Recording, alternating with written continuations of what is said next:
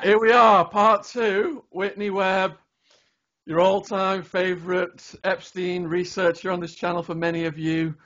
And perhaps you have seen her recent interview with Maria Farmer. Now, after the court recently ruled against the victims and upheld the sweetheart deal, Maria Farmer started to speak out. And Whitney spoke to her at length, and I was blown away by the depth of what she said.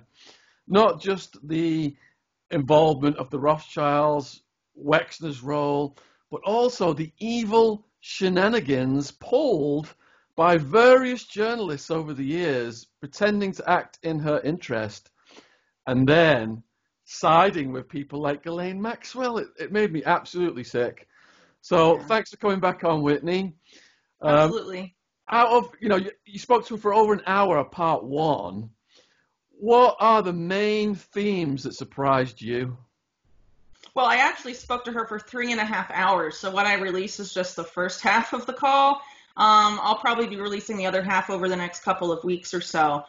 In the first part that I released, there's a lot of the main themes had to do with what she experienced at Wexner's, some of her experiences with mainstream media journalists. But that was also in the second half of the call. Really, a lot of the themes touched on in the first half that's been publicly released, she brought up again later in the second half and gave more detail about specific things, including, what she said was having been shown photo albums by Ghislaine Maxwell of Maxwell and the royal family, basically growing up together in their teen years and all of this. She, went into greater detail into that later, but sort of mentioned it, in the beginning of the call and some other things like that. So, themes in general, just the horror that this woman experienced, particularly when she was staying at Leslie Wexner's guest house, where she was essentially pushed to go by Epstein and Maxwell, because ostensibly Leslie Wexner's wife, Abigail Wexner, wanted an artist in residence, but that's not exactly what ended up happening. If you listen to the call or read any of my reports on this, basically she was kept in that house. She had to call and get permission to go outside. They basically starved her. She said she lost a ton of weight, even though she was already really small. They had previously told her that when she would be there, she'd be able to go to this country club, do all sorts of things, and she was obviously not able to do that. They had pinhole cameras in Wexner's guest house, just like all these other houses where Epstein did these horrible crimes that had cameras. Leslie Wexner's whole guest house was apparently bugged with these as well, and we can assume that most other places where these people lived and worked were also similarly bugged with these devices. And at some point, I'll be releasing this at some point as well. Maria sent me a picture of her driver's license that she had been asked by Epstein to get while she was at this guest house, because they would come about once a month and they wanted her to drive them around, and all of that when they would come into town, and it has Leslie Wexner's address on it. So I've seen that. So this whole claim that Wexner has no idea who she is, or Abigail Wexner has no idea who she is, that's all just very absurd, because she has their address on a driver's license. There's really no way to explain that away. But anyway, she was there for about 3 months. The last time Epstein and Maxwell came to visit, they sexually assaulted her. She tried to report it to the police. The police, it turns out, basically work for Wexner in New Albany, Ohio, where this mansion is. They do security on their off hours at his gate. And the 911 operator basically told her, they're not coming to help you. No one's going to come save you. That was startling. They said that the sheriff was on Wexner's gate. Yeah. Or somebody working with the sheriff was on Wexner's gate.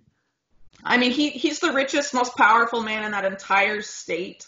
So I guess it makes sense, but it really shows you how untouchable these people are, and how Maria, after she was able to get out of there, how brave she was for actually trying to go to the FBI. She was the first person to report Epstein and Maxwell and Wexner to the FBI, specifically on charges related to the exploitation and trafficking of children and child pornography. And the FBI did nothing. What she talks about at length in the first part of the call that I've now released, but also in the second half, and the stuff these people did, all these people that are, you would think would want to help someone like this, whether it's mainstream media journalists, whether it's the FBI or even the police department.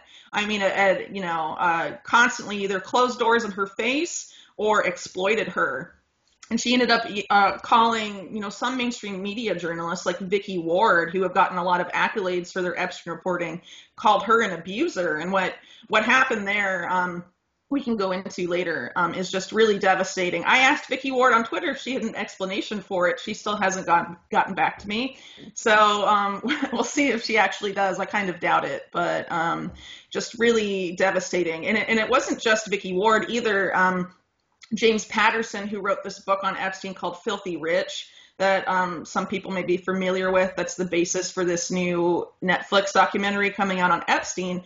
Apparently, he harassed her so much trying to get her to be included in his book that she actually had to move towns, which is just very messed up. So, and that guy is about to make millions off of this Netflix documentary, and it just tells you the motivation behind a lot of these big name Epstein reporters. It's about money for them. It's not about the victims, because they're treating these people like crap, honestly. And, I can understand why Maria now just is willing to talk to someone like me, even just to get the info out, because,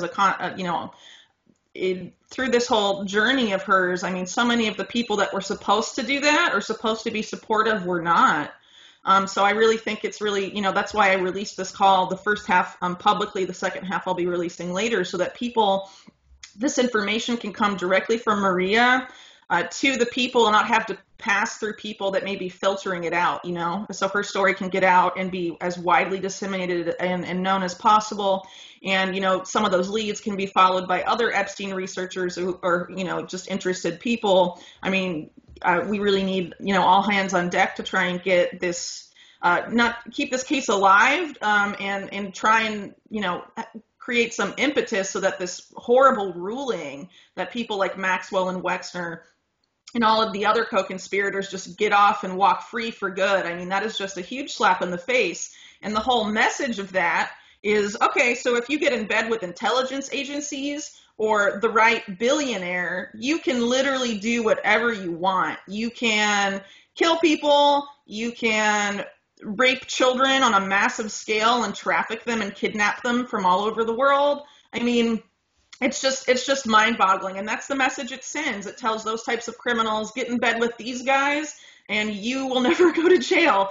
It's just very distressing. But again, I just want to point out how brave Maria is, not only in having talked about this in 1996, but to have stayed so strong over this period of time, and her willingness to, speak up now after all these efforts to silence her, and to continue to try and get her story out. So I really hope that people, take advantage of what she's done and get this information out there so these people can be seen for, what the criminals they are. Going over some of your points more slowly then, you said that the FBI didn't help her. She said that she told them everything, and they not only didn't help her, but they kind of became her enemies. They were part of the cover-up. Could you expand on that? Why would the FBI want to, behave like that? Well, as to why the FBI would behave like that, you have to look at the history of the FBI. I point out in my series that I would argue that a lot of these sexual blackmail operations, including Epstein, they go back to this criminal organization in the U.S. called the National Crime Syndicate. And that crime syndicate got blackmailed very early on J. Edgar Hoover, and also got in bed with U.S. intelligence, whether it was the OSS and later the CIA. And if you actually look at Hoover's career as the longest and first FBI director, he never went over organized crime and refused to recognize that it existed for a very, very long time. And that was because he was in bed with a lot of these people. One of the earlier sexual blackmail operations I point out in my series involved a guy named Louis Rosenstiel and a guy named Roy Cohn, who later went on to be Donald Trump's mentor. And Hoover was actually very intimately involved in that sexual blackmail ring. So the fact that the first FBI director was so enmeshed not just with this criminal underworld, but also with that specific type of activity, it kind of shows you what's going on there. It's also worth pointing out that at the time Maria reported this to the FBI in 1996, the director of the FBI was Louis Freeh, who had basically been given his judgeship that preceded him being appointed FBI director by Roy Cohn, who I just mentioned, right? And then Louis Freeh, of course, was later hired by Alan Dershowitz to go and harass Epstein victims to try and keep them from speaking out. If he's in charge of the FBI during that period of time, and that's what he ends up doing later, trying to silence and harass these victims, it makes sense why they behave that way. It basically continued, though, even after Freeh left and, Robert Mueller took over and subsequent directors. I mean, the cover-up has been the same. And, whether it's a case like this or some event like the 2001 anthrax attacks where the FBI was also accused of being involved in a huge cover-up, even by its own lead investigator on the case. It's just consistently seems to be an agency that runs interference or cover for the very highest levels of power, whether that's the highest levels of power in government or in society in terms of oligarchs and oligarchy. As I mentioned earlier, Leslie Wexner is like one of the richest men in the United States. So, if you look at patterns of behavior, they very often seem to protect those types of individuals, which is very unfortunate, obviously, but that's the reality of the situation. Well, I'm glad you brought Roy Cohn up, because one of your viewers has sent me a couple of questions, and he's asked me to ask you, what was the relationship between Robert Maxwell, Roy Cohn, and Epstein? As far as Roy Cohn and Robert Maxwell, I'm not aware if there's any direct relationship there. And Epstein and Roy Cohn, okay, so it's a little complicated to unpack, because I basically have to go back to the beginning of my series, how Roy Cohn was involved. But basically that sexual blackmail operation I was talking about, involving Rosenstiel and Cohn and Hoover and all of that, ended up having several branches that branched out. Roy Cohn had a lot of deep standing ties to the Israel lobby, and a lot of this community, I guess you could say, in Manhattan that involved a lot of the same figures that Epstein and Trump were around. It was also reported that Epstein and Trump in the 1980s, during this period of time when Roy Cohn and Trump were talking, it was Roy Cohn's secretary. Roy Cohn and Trump would talk like 17 times a day during that period of time.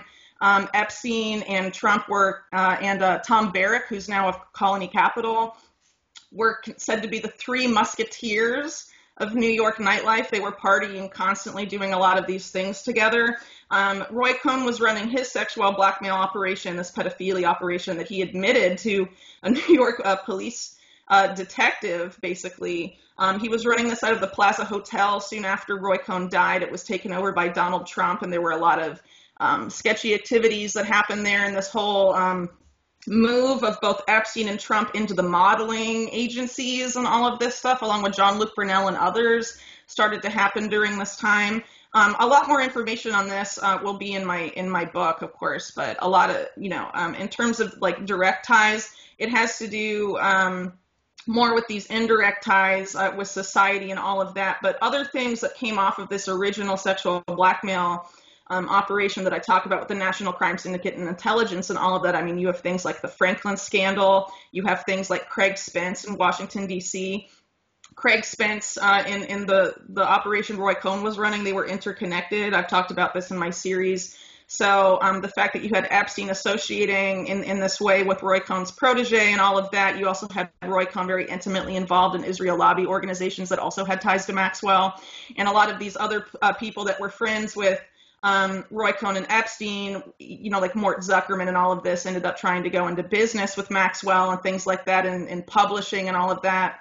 It's all a very insidious, interconnected group that seems to produce a very large amount of sexual blackmail operations when you look at it. So, I'm trying to map out a network in my series.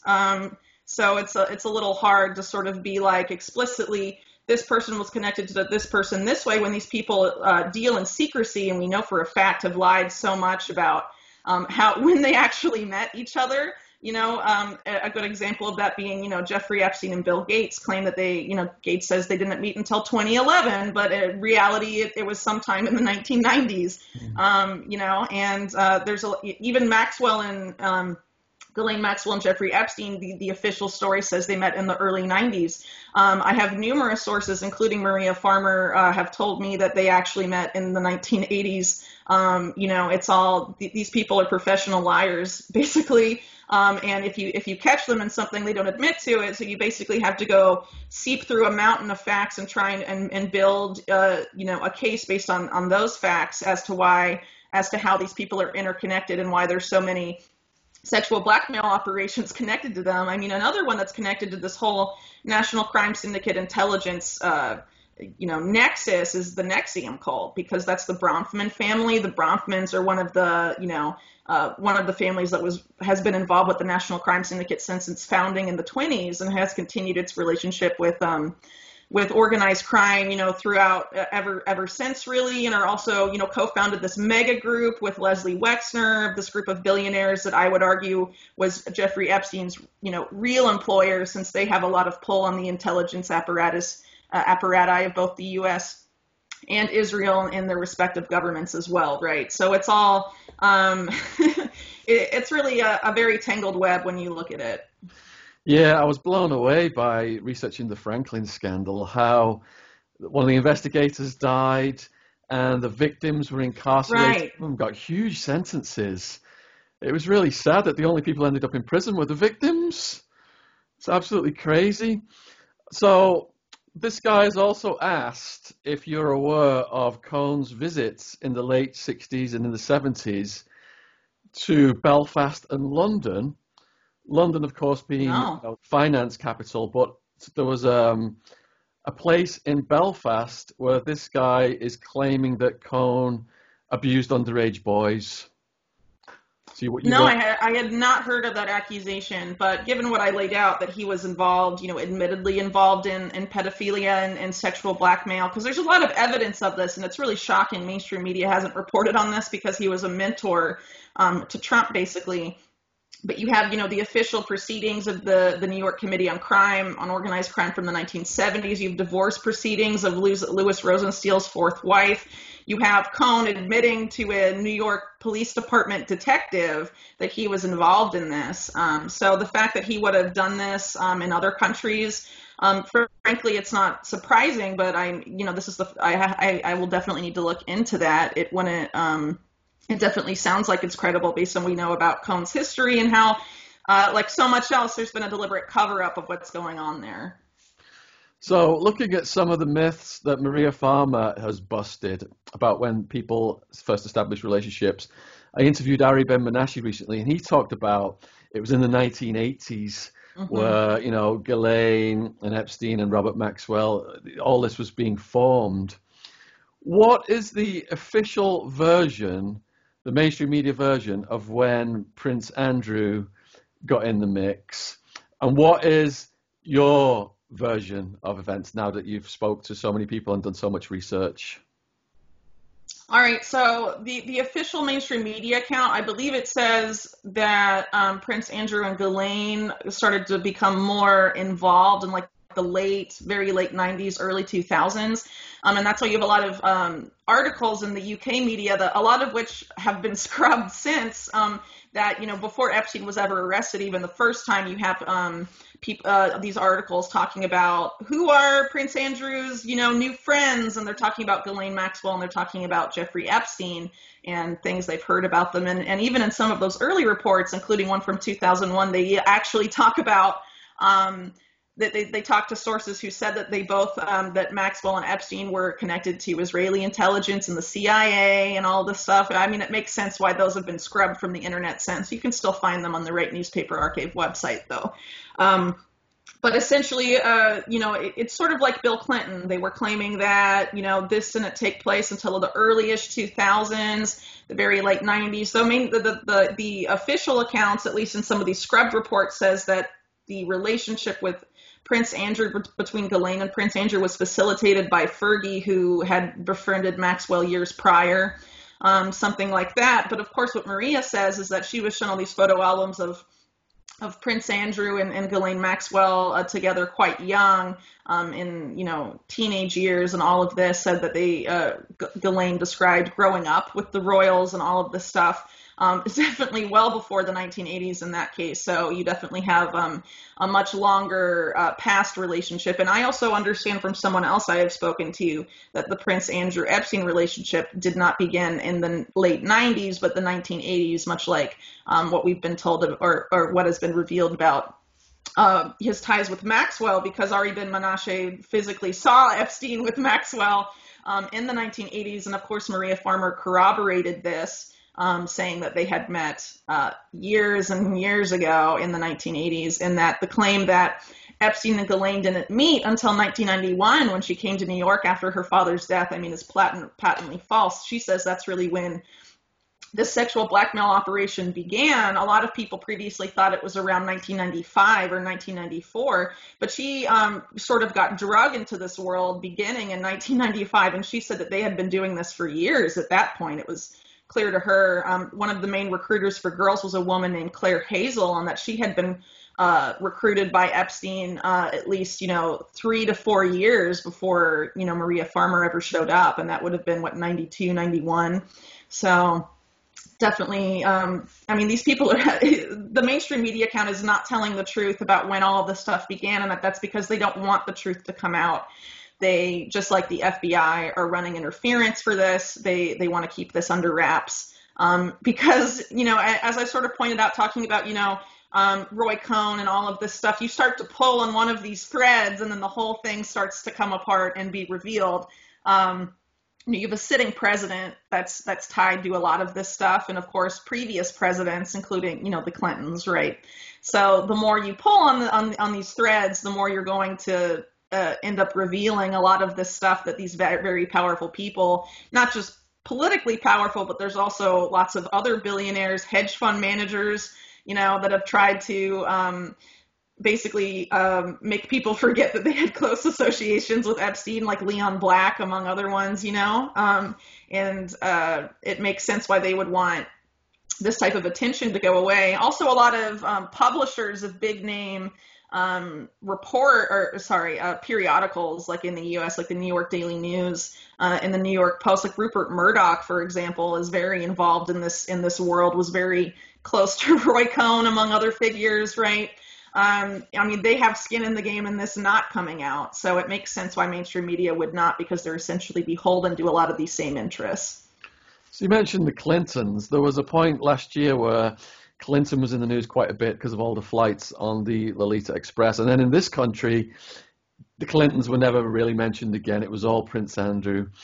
Speaking to Maria and all your research you've done, what is the extent of the Clintons' involvement that you've found out? Well, from what I understand, and this includes information from Ari Ben Menashe that he repeated on your interview, that a lot of the reason for the sexual blackmail operation was aimed at politicians, specifically politicians associated with Clinton, which is interesting when you see that people like Bill Richardson, who was Clinton's Secretary of Energy and later governor of New Mexico, end up getting very involved in the Epstein scandal, right? But just like with what happened with Prince Andrew, there's been this effort to sort of say that for mainstream media that Epstein and Clinton did not get involved until Clinton had left office. Of course, now we know this to be false. Actually, even mainstream media reported last year that Epstein was actually visiting the White House as early as, I believe, 1993, that he would meet with the deputy chief of staff, and that he was very, involved in things, much more involved in the Clinton administration than we've been led to believe. Also, one of the Clinton family's longtime donors and backers, Lynn Forrester, now Lynn Forrester de Rothschild, had a very close relationship with Epstein in the early 90s, actually called upon him for some sort of help. We don't know what kind of help, but some sort of help when she was divorcing from Andrew Stein, who actually has ties to the Rosenstein family. Like I said, it's all a very interconnected web there. But anyway, Lynn Forrester is apparently one of the people that helped connect them early on, another man being Paul Prosperi, who was a Palm Beach real estate lawyer with close ties to Epstein, visited him numerous times when he was in prison. is a close friend from college of Bill Clinton, and apparently was involved in getting Epstein and Ghislaine Maxwell to attend. I believe it was 1993, may have been 1992, a very big fundraiser for Bill Clinton where a lot of these people were there, and of course the president. We also know in 1995 that there was a letter sent from Lynn Forrester to Bill Clinton that basically said, hey, it was nice seeing you the other day at this person's house, and I didn't get to talk to you about everything I wanted, but I did get to talk to you about currency stabilization and Jeffrey Epstein, right? And this is in 1995. So for him to say that, those ties did not start after 2000 is obviously inaccurate. If we have documentation that he was making White House visits and meeting with important people at the White House, and then you have someone like a top donor like Lynn Forrester openly talking about Epstein in a letter to Clinton. But what Maria says is that while she was there, basically, doing interior decorating and stuff like that for Maxwell and Epstein, that she was on 3 occasions, she was told by Ghislaine, the president's coming, and everyone had to make all these preparations and basically clear out. Everyone had to clear out. She was the last to leave of the employees that had to. The only employee apparently allowed to stay with this guy was this guy named Chef Andy, the personal chef. We'll get to him later, though, because there's more to say about him. But she said that, there would be girls that would stay behind, right? And the chef would stay behind, but everyone else had to clear out because apparently, no one could be there. But there was lots of preparations to decorate and all of this stuff in which she was involved. And Ghislaine was specifically saying that the president was coming. And this is, she was there for about 2 years, but remember, part of that was at Wexner's guest house. So in about, a year to a year and a half, the president was going to visit Epstein in New York 3 times. Right. So, it makes sense why there's been this cover up because, I think it kind of speaks for itself. Imagine that coming out in mainstream media. Has Maria been able to track the chef down, and is the chef going to be asked to come to court to testify? Well, he has been found now. When we spoke, she said that she was getting her lawyers to try and subpoena him, but it turns out at the beginning of this month that he died suddenly. No. According to reports, according to reports from his home where he's was living in Michigan. I posted on this on Twitter for anyone that wants to see the articles. It says that he died suddenly and peacefully in his sleep, and this is according to the owner of the restaurant, not the guy's own family. It didn't say anything about an autopsy. It didn't say anything about Epstein either, obviously. But, people have asked, how do you know this is the guy? Well, actually, I know it's the guy because Maria Farmer sent me that article about him dying, his obituary, in an email and said, this is the guy.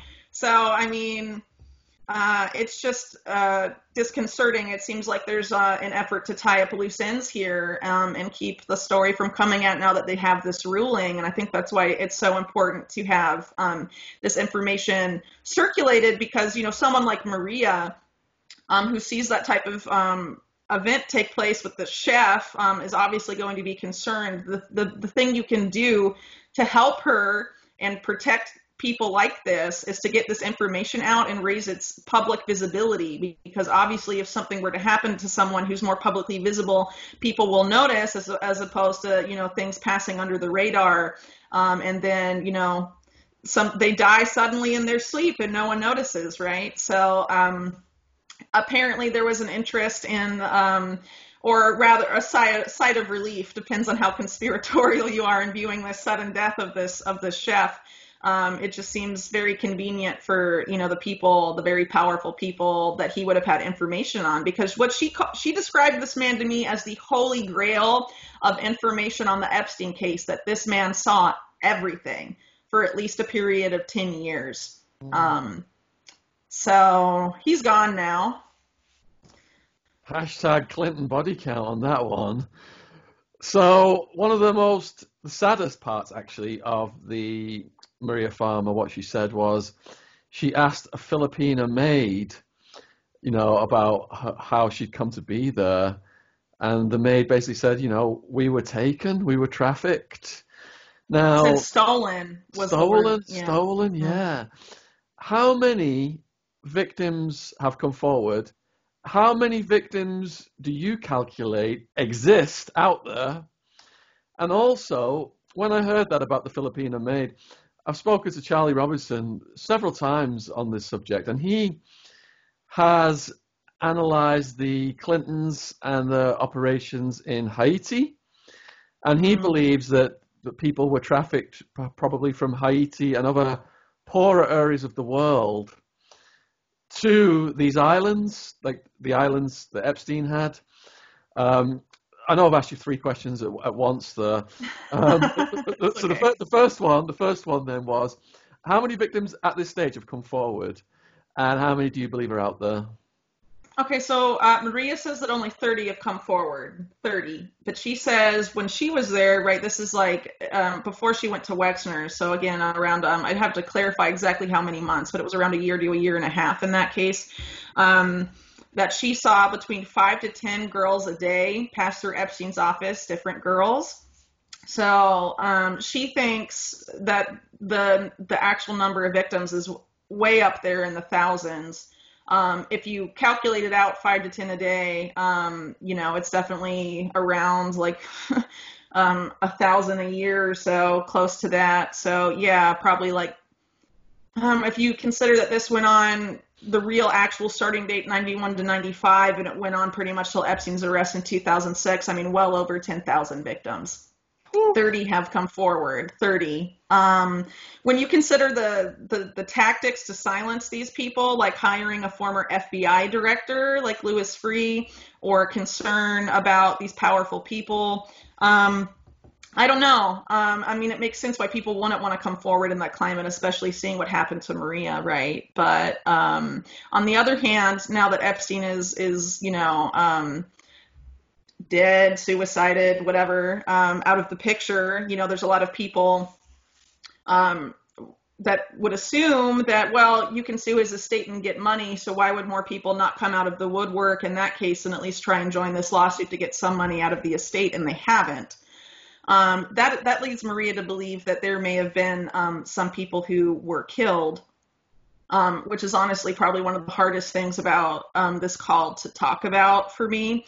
But when you listen to Maria's story about how she was almost killed at Wexner's house, and a guest house, and she says, I was an adult at the time. What would have happened if I had been one of these preteen girls, these young girls? It really makes you wonder what these people are capable of and what they may have done, and why more victims haven't come forward. It's just all very sick and evil and horrible to think about. But moving on to the next part of the question before I just continue to talk about how disgusting and awful all of this is. The Filipino maid aspect, we know that they were trafficking, trying to bring girls from Southeast Asia and also South America. But we don't know a lot of what happened to those girls, right? For example, Virginia Roberts, she ended up leaving this whole network when she was sent to Thailand to recruit, and then she ended up escaping there in Thailand, right? So we know that they were sending people there to look for girls. But the fact that these maids told Maria Farmer that they had been stolen, that really overtly suggests some sort of kidnapping took place, because it wasn't just like, hey, come to America and work for us, type of deal, where they may have been told to go work somewhere, and then what they were told they would be doing was different from what actually happened. Stolen instead suggests that they were taken. Which is again, just one of the harder parts of this recording to really take in and listen to, because she said that at pretty much all of these residences, not just of Epstein, but a lot of his close associates had, Filipino maids, and she was like, were they all stolen? I mean, honestly, who really knows? but it's definitely one aspect of the case, not just the human trafficking for, the sex trafficking, but also labor trafficking. It appears these people were trafficking on just a massive scale, not just for sexual blackmail and pedophilia purposes. They were involved in a lot more. I mean, the scandal is a lot bigger than what we've even been led to believe on many fronts. So I think that's another important point for people to take into consideration, because Maria was only there for a relatively short period of time. I'm sure other victims have similar things to say. But of course, if they've been dealing with the same FBI and the same mainstream media that Maria has, it would make sense that more of that hasn't come out. But it's all just it's very important people understand that, because of the secrecy and the cover-ups, there is still so much about what happened that we do not know. And it is essential to find out more about what happened, because by all appearances, Epstein was a project manager. The people responsible, the bosses, if you will, of this op are going to get off free as things stand now. And that makes it highly likely that this will happen again, or it's equally possible that this continues to happen right now. And that Epstein, in this project manager type of position could have been replaced by someone, and this type of operation could continue because the supposed authorities meant to protect these girls are not doing that, and the authorities that are supposed to inform the public, the mainstream media, about it are not doing it either. So this is why it's really important for people to get this information out there. Maria Farmer is someone who has been, whose account has been corroborated by mainstream media and deemed credible by them. So there's a reason they haven't reported on some of her other statements. So you mentioned that Maria Farmer was in a situation whereby she almost got killed. I'm familiar with that story, but many people watching this are not familiar. Are you okay to retell that, please? Yeah, but I would refer people to the phone call to listen, because it's been a couple weeks since I did the phone call. So I'm going to do my best to retell it, but it's best that you listen to Maria. But from what I understand, after the sexual assault with Epstein, and she tried to inform people about it, called a lot of different, there was a landline in this guest house. She basically, called her family, called friends, pretty much everyone she knew. She was trying to say, that she's been trapped here. She was sexually assaulted. Get me out. And apparently Randy Bowie, who is this guy that introduced himself to her as Leslie Wexner's right-hand man and a former Special Forces military guy, basically came over with this look in his eyes that she said she had never seen anyone ever look at her that way. And he told her, "You are never leaving this estate," and that she remembered, she thought she was going to die, that he'd been sent there to kill her. She basically went back, barricaded the door or something like that, and kept calling more people, really raising a stink, because she knew they were watching her because of these cameras. So she figured the bigger of a stink you raise, and the more people you let know that, you're at Leslie Wexner's house before you disappear or whatever, the harder it is for them to wash their hands of the story. I mean, it's definitely quick thinking. But she also said that she remembered having seen on TV, if someone comes to kill you, don't ever, this is so, I just am so distraught I even have to talk about this. She heard on the TV, don't let them take them to a second location if you think they're going to kill you, because they'll kill you at the second location. So apparently this guy, Randy Bowie, was trying to take her somewhere. And so she was holding on to the pillar at one of these guest houses. And that went on for I think 12 hours until they finally were like, just go, because she'd raised such a stink and held on for so long. And her father had showed up to the property. This is a huge estate, by the way, so it's not like the father would get to the gate and be able to see what was going on, right? I mean, it was just miles of walking, apparently. But apparently at some point they were like, just go, and she walked in and then got out, and that's when she called the FBI. But it's a very, it literally sounds like living in a horror movie. just very distressing. Yeah. So I would encourage people that want to know about what happened to just listen to Maria, because me retelling it, I'm not doing it justice. I mean, these people are just so criminal. It leaves me with a loss for words, you know. The link to that call is in the description box below this video. If you're watching this, you want to click over and check that out. And Randy, the guy who was threatening her, what did he go on to become? Well, he's now a bodyguard for Hollywood celebrities. And apparently when the story broke about, Epstein being rearrested last year, Jada Pinkett Smith, Will Smith's wife, had called Maria Farmer apparently wanting to know about the case. And Maria Farmer mentioned Randy Bowie, and basically the call ended up ending there. And she was like, oh, that's weird. And then she got a cease and desist letter from Randy Bowie through Wexner's lawyers telling her not to talk about him anymore. So apparently she says that that's how she learned that this guy was working as a bodyguard for the Smith family. So, listening to the call, Maria described a kind of caste system whereby a lot of vulgar language was used to describe black people, whereby white trafficked girls were considered chattel, and there was like this supremacist mindset running through these psychopaths. Could you expand on that a bit, please? Yeah, she said that they frequently expressed supremacist language. They were very racist, and basically believed that they were superior, and that they told her that because of, who she was, that she was just a servant, she was nothing, essentially, and that, other people that were not of their stock or whatever were also beneath them.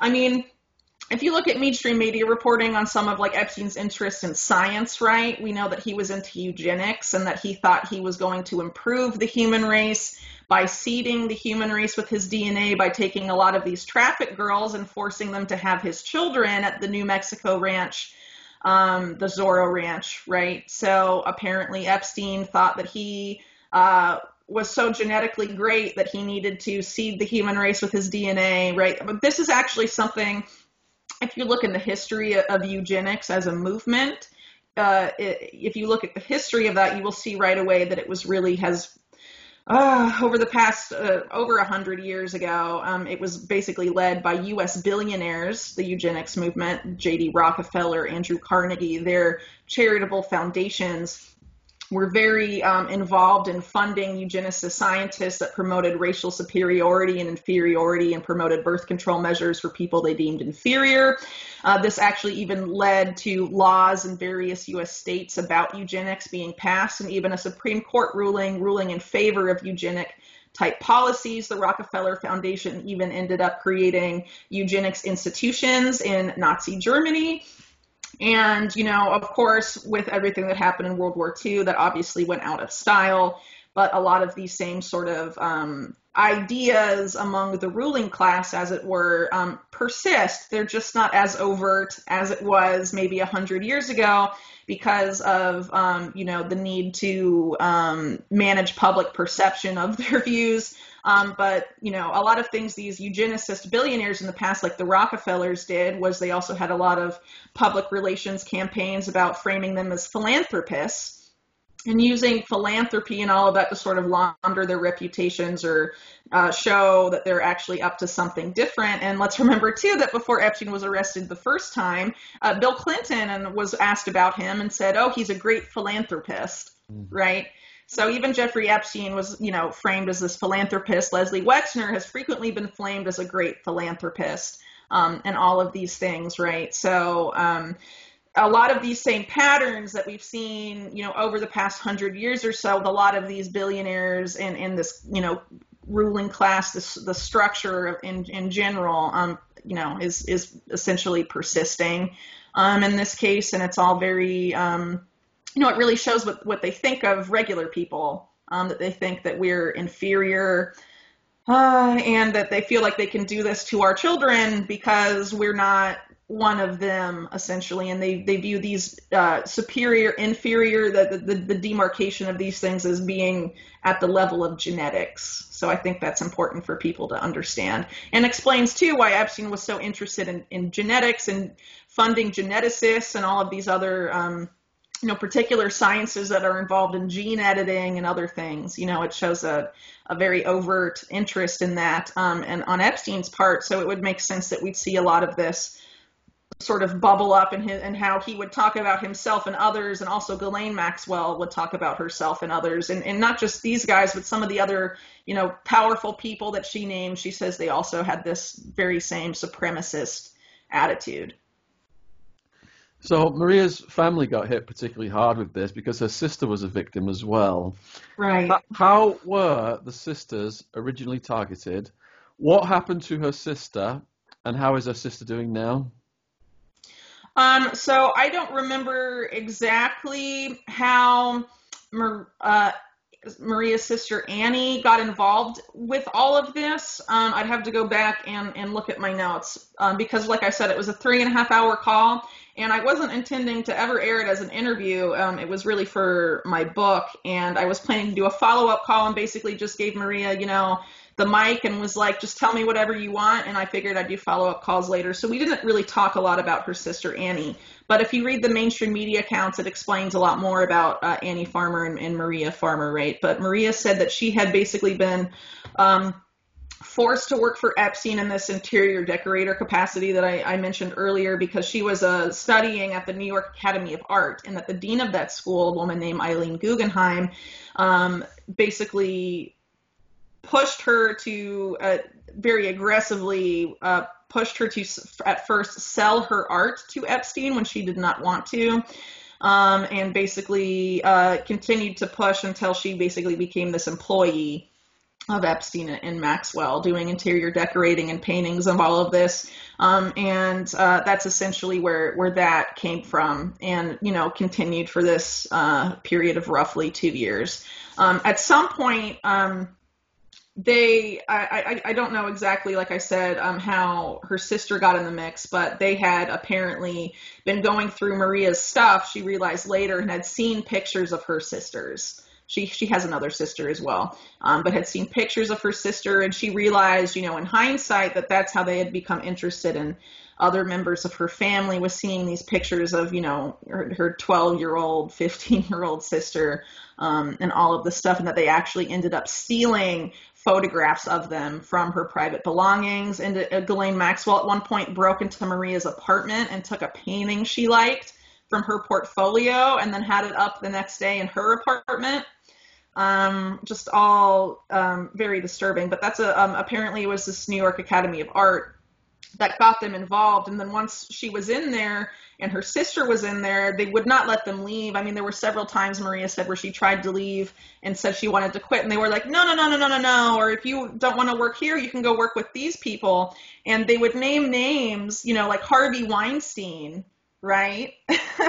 So like one example, they were asking about her sister, where did her sister, what they wanted her sister to do, and she would say like, no, my sister wants to go to an Ivy League school and do this, and they were like, no, she can go to Hollywood and work with our friend Harvey Weinstein, right? So this is definitely a very interconnected group, that they have several different ways of getting girls, whether it's this New York Academy of Art, apparently there's this Weinstein connection with Hollywood, and I'm sure there's a lot more than that, right? So and then you have, them recruiting out of Mar-a-Lago in the case of Virginia Roberts and all of this stuff, at least for a period of time.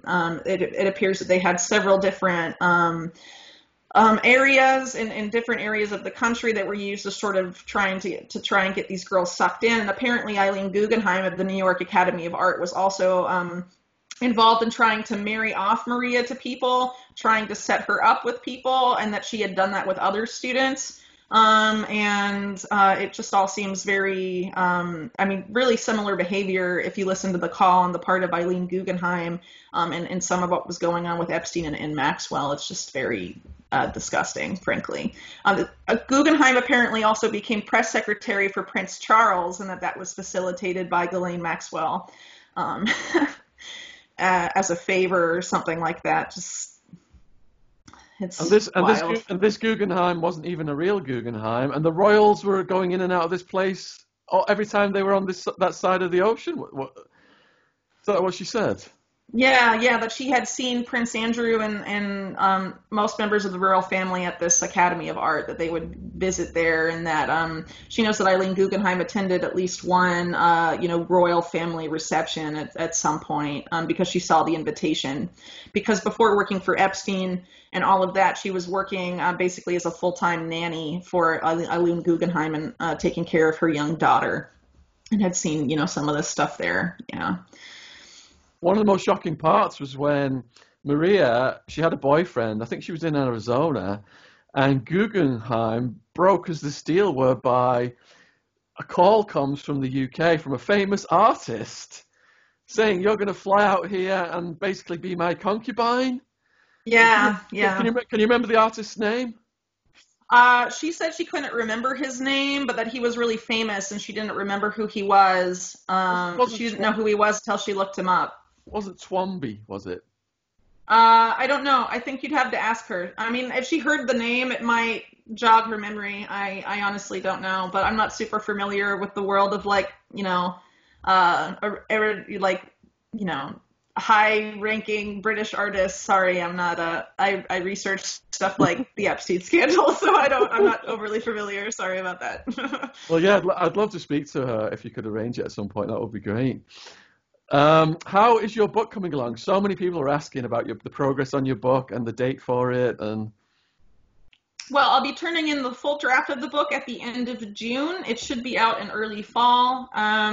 Been pretty busy with that, and also other stuff, because as I'm sure everyone knows, the news cycle has been very dominated by a particular event that is taking, and a lot of crazy things going on there. So I've had some, other series that I started that I have to tie up, and then I'll be going to work on the book full time. But things are progressing pretty well, and at the end of, like I said, at the end of June, the whole draft should be done, and then it should take just a couple more months to get it out into book form. Mm-hmm.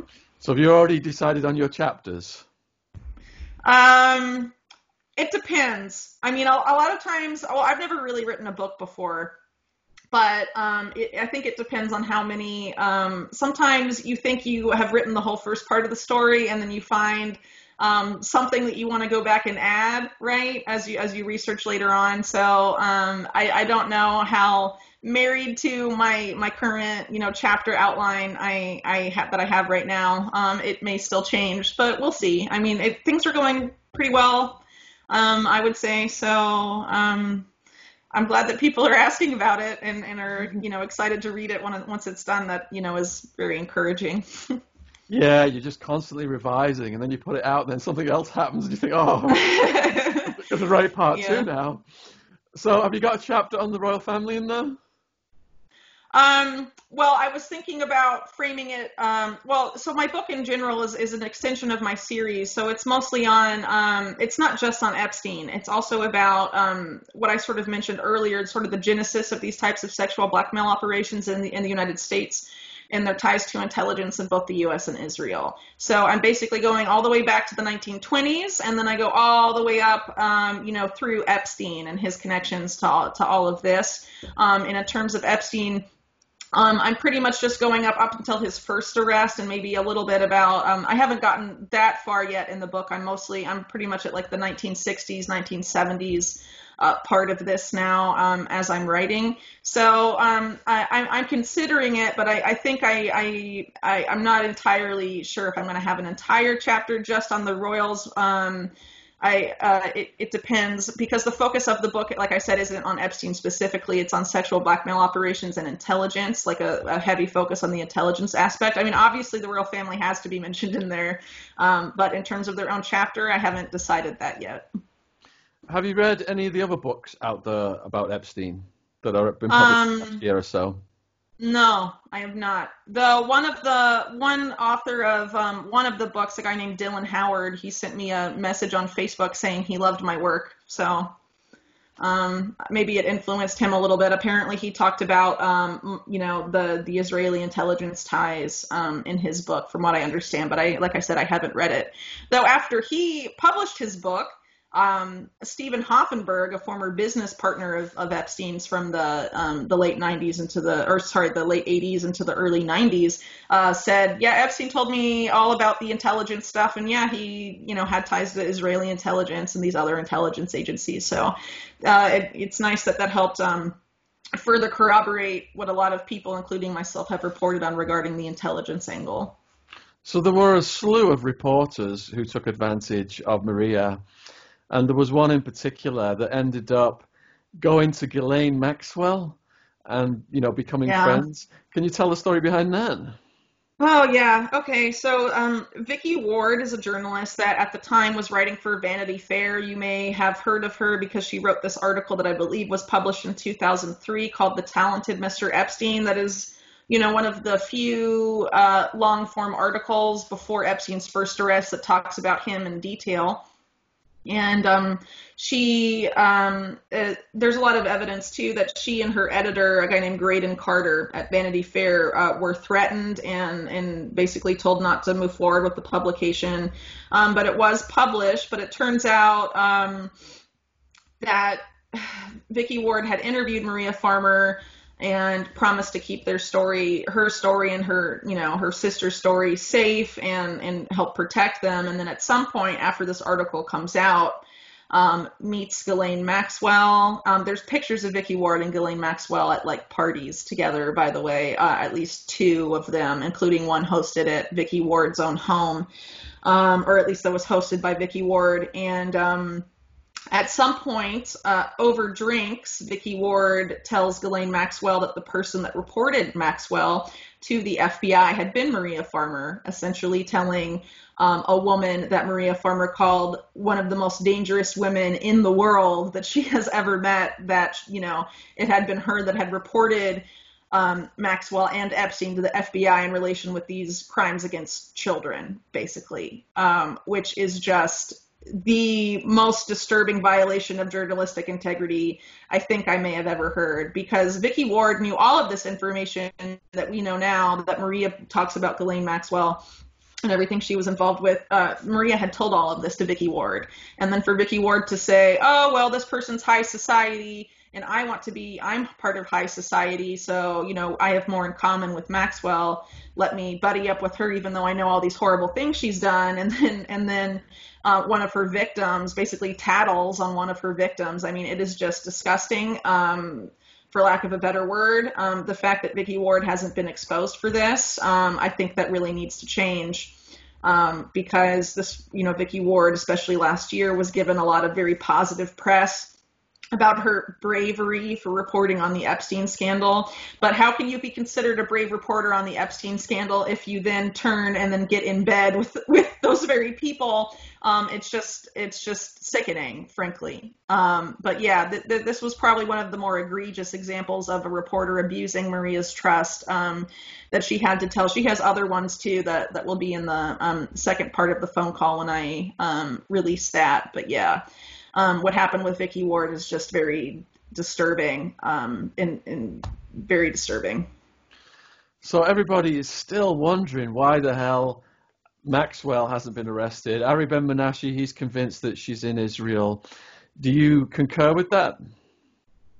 Well, I think that's possible, but that's not what Maria Farmer believes, because she argues that because of what Ghislaine Maxwell told her all the time about the Rothschild family being her family's greatest protectors, that she believes that they are hiding her at one of their mansions, specifically in the United Kingdom. And that is something that has not gotten a lot of press. You would think, periodically UK media will be like, where is Ghislaine Maxwell? And they'll have a story saying, it's Brazil, no, it's France, no, it's here, no, it's there. Right? Basically playing this, international woman of mystery game with everyone. And the fact that this family hasn't been named in connection with protecting them, I think is protecting her, I think is very interesting, because, like I said, Maria said on several occasions that Ghislaine talked about how her family was protected by this particular family. And she seemed to think that it was in the United Kingdom. at one of the mansions there. Ari Ben Menashe in your interview said that if she was in Israel, she wouldn't have much freedom of movement and would be relatively restricted in what she could do if she did decide to go into hiding there. So it's very possible that she did not decide to go into hiding there because of those restrictions and instead chose an option sort of like that suggested by Maria. Frankly, I have no idea. It really could be anything. I think both are plausible. And it really comes down to what decision Ghislaine Maxwell made at the time that she decided to do this. But I think, both options deserve to be explored. It's definitely worth pointing out that if you mainstream media generally avoids mentioning this particular family, so it's very possible that may have been, her choice in that case, just because of that, and because, like I said, they're very powerful, and her family, not just her, right, her father, considered them to be their great protectors, as she put it. I wish I knew which mansion. I took a camera crew to Ghislaine's house in London and to Peter Express Woking, so we would be straight over there. Now, my interview with Ari Ben Menashe was kind of a preliminary. I'm hoping to do a longer one with him. He is very guarded in his answers, as you may have noticed. Based on your research, what would you suggest I ask him next time around? I don't know. That's a tough one because I've also done my own interview of him that I ended up publishing in a separate article back with my Epstein series. So I think, Sean, that's a question I'm going to have to think a little bit about because I had asked him, do you remember what year it was when you saw Epstein with Maxwell and all of the stuff and a lot of the specifics? I mean, it is a very long time ago. He could not recall them. I didn't want to push him too much. But one thing, I was actually rereading a book by Gordon Thomas about the history of the Mossad, and Ari Ben Menashe is in the very beginning of that book talking about the Mossad presence that was around, in that hotel in Paris in relationship to that driver regarding the death of Princess Diana. And I thought that was kind of interesting. I hadn't asked to clarify. Ari Ben Menashe wasn't there. He's quoted in the book talking about things that went on there, right? So I think that may be somewhat interesting. Apparently, Ghislaine Maxwell had told Maria Farmer in going over these photo albums of the royal family and all of that she and the other, she and Prince Andrew and Fergie and all of this absolutely hated Diana and all of the stuff. And so there may be some interesting things there to come up. Who knows? But I'm out of curiosity, not really Epstein related, but it may be interesting to see what sort of things he can talk about in relation to that case, perhaps. And just to clarify your last statement, so that Ghislaine was joking. Maria overheard Ghislaine joking that they were being so cruel to Diana, they were making her cry. Was it something along those lines? Yeah, that's what she said. That she was reminiscing. Apparently, there was a picture of Ghislaine Maxwell and Fergie and I think Andrew as well, laughing while Diana can be seen crying in the same picture, and that was she was making the joke about that. Yeah, that's in the call for people that want to listen to Maria talk about that specifically. Okay, I'm going to add some of the call to this video. So if you are watching this, stay tuned. There'll be some at the end. And is there anything you'd like to say to the people watching this in conclusion? Anything that I may have overlooked that I've not asked you today? Well, there is a ton of information in this call. We went over most of it, but there's a lot more. For example, Maria talked about seeing Ghislaine Maxwell with Ivana Trump, Trump's ex-wife, and that the two of them would go out and apparently recruit young preteen girls together. That's in this call as well, right? So it's definitely worth your time to listen to the whole thing and just to take it from Maria. A lot of her information can be corroborated independently. She's putting me in touch with people that can corroborate other aspects of her story, particularly things that she witnessed and saw at the Wexner estate, among other things. So I would just encourage people to look, at this material. There's a reason I released it to the public. It's because this information needs to be disseminated as widely as possible. Not just, to get this information out there, but to also help Maria out. considering other things that have been going on. It's very important that interest in this case does not die down, that people stay aware of what's going on, and they stay mad at the fact that these people, the people responsible, are apparently, as things stand now, evading justice. I think if we let interest in this case go away and people forget about it, then that is what will happen. And we just cannot fail. I just do not want to fail people like Maria Farmer, who have had to live through this experience and have tried and tried and tried to get someone to listen, and no one has listened. I just really hope that people can take our conversation and listen and understand what these women had to live through, and realize that until these people face justice, this will continue, and it has to stop. So all of Whitney's links are in the description box below this video, Twitter and everything else, and links to her articles. Stay tuned if you want to hear some of the call, and thank you very much for coming back on, Whitney. Thank you for having me. I hope that your viewers will be able to get a lot out of this call, but there's a lot more that I hope will come out in the future. Some other interviews that I have planned that are not just for the book, but related to things that came up with Maria. So I hope that people will keep paying attention to this case, and I appreciate you consistently reporting on it to keep this in the public consciousness. We cannot forget about what is happening here. We have to stop this. Thanks, Sean. You're welcome. On the Epstein playlist now, I've got almost 300 videos. If you want to check those out, they're in the description box as well. So thank you for watching so far, and enjoy listening to Maria Farmer.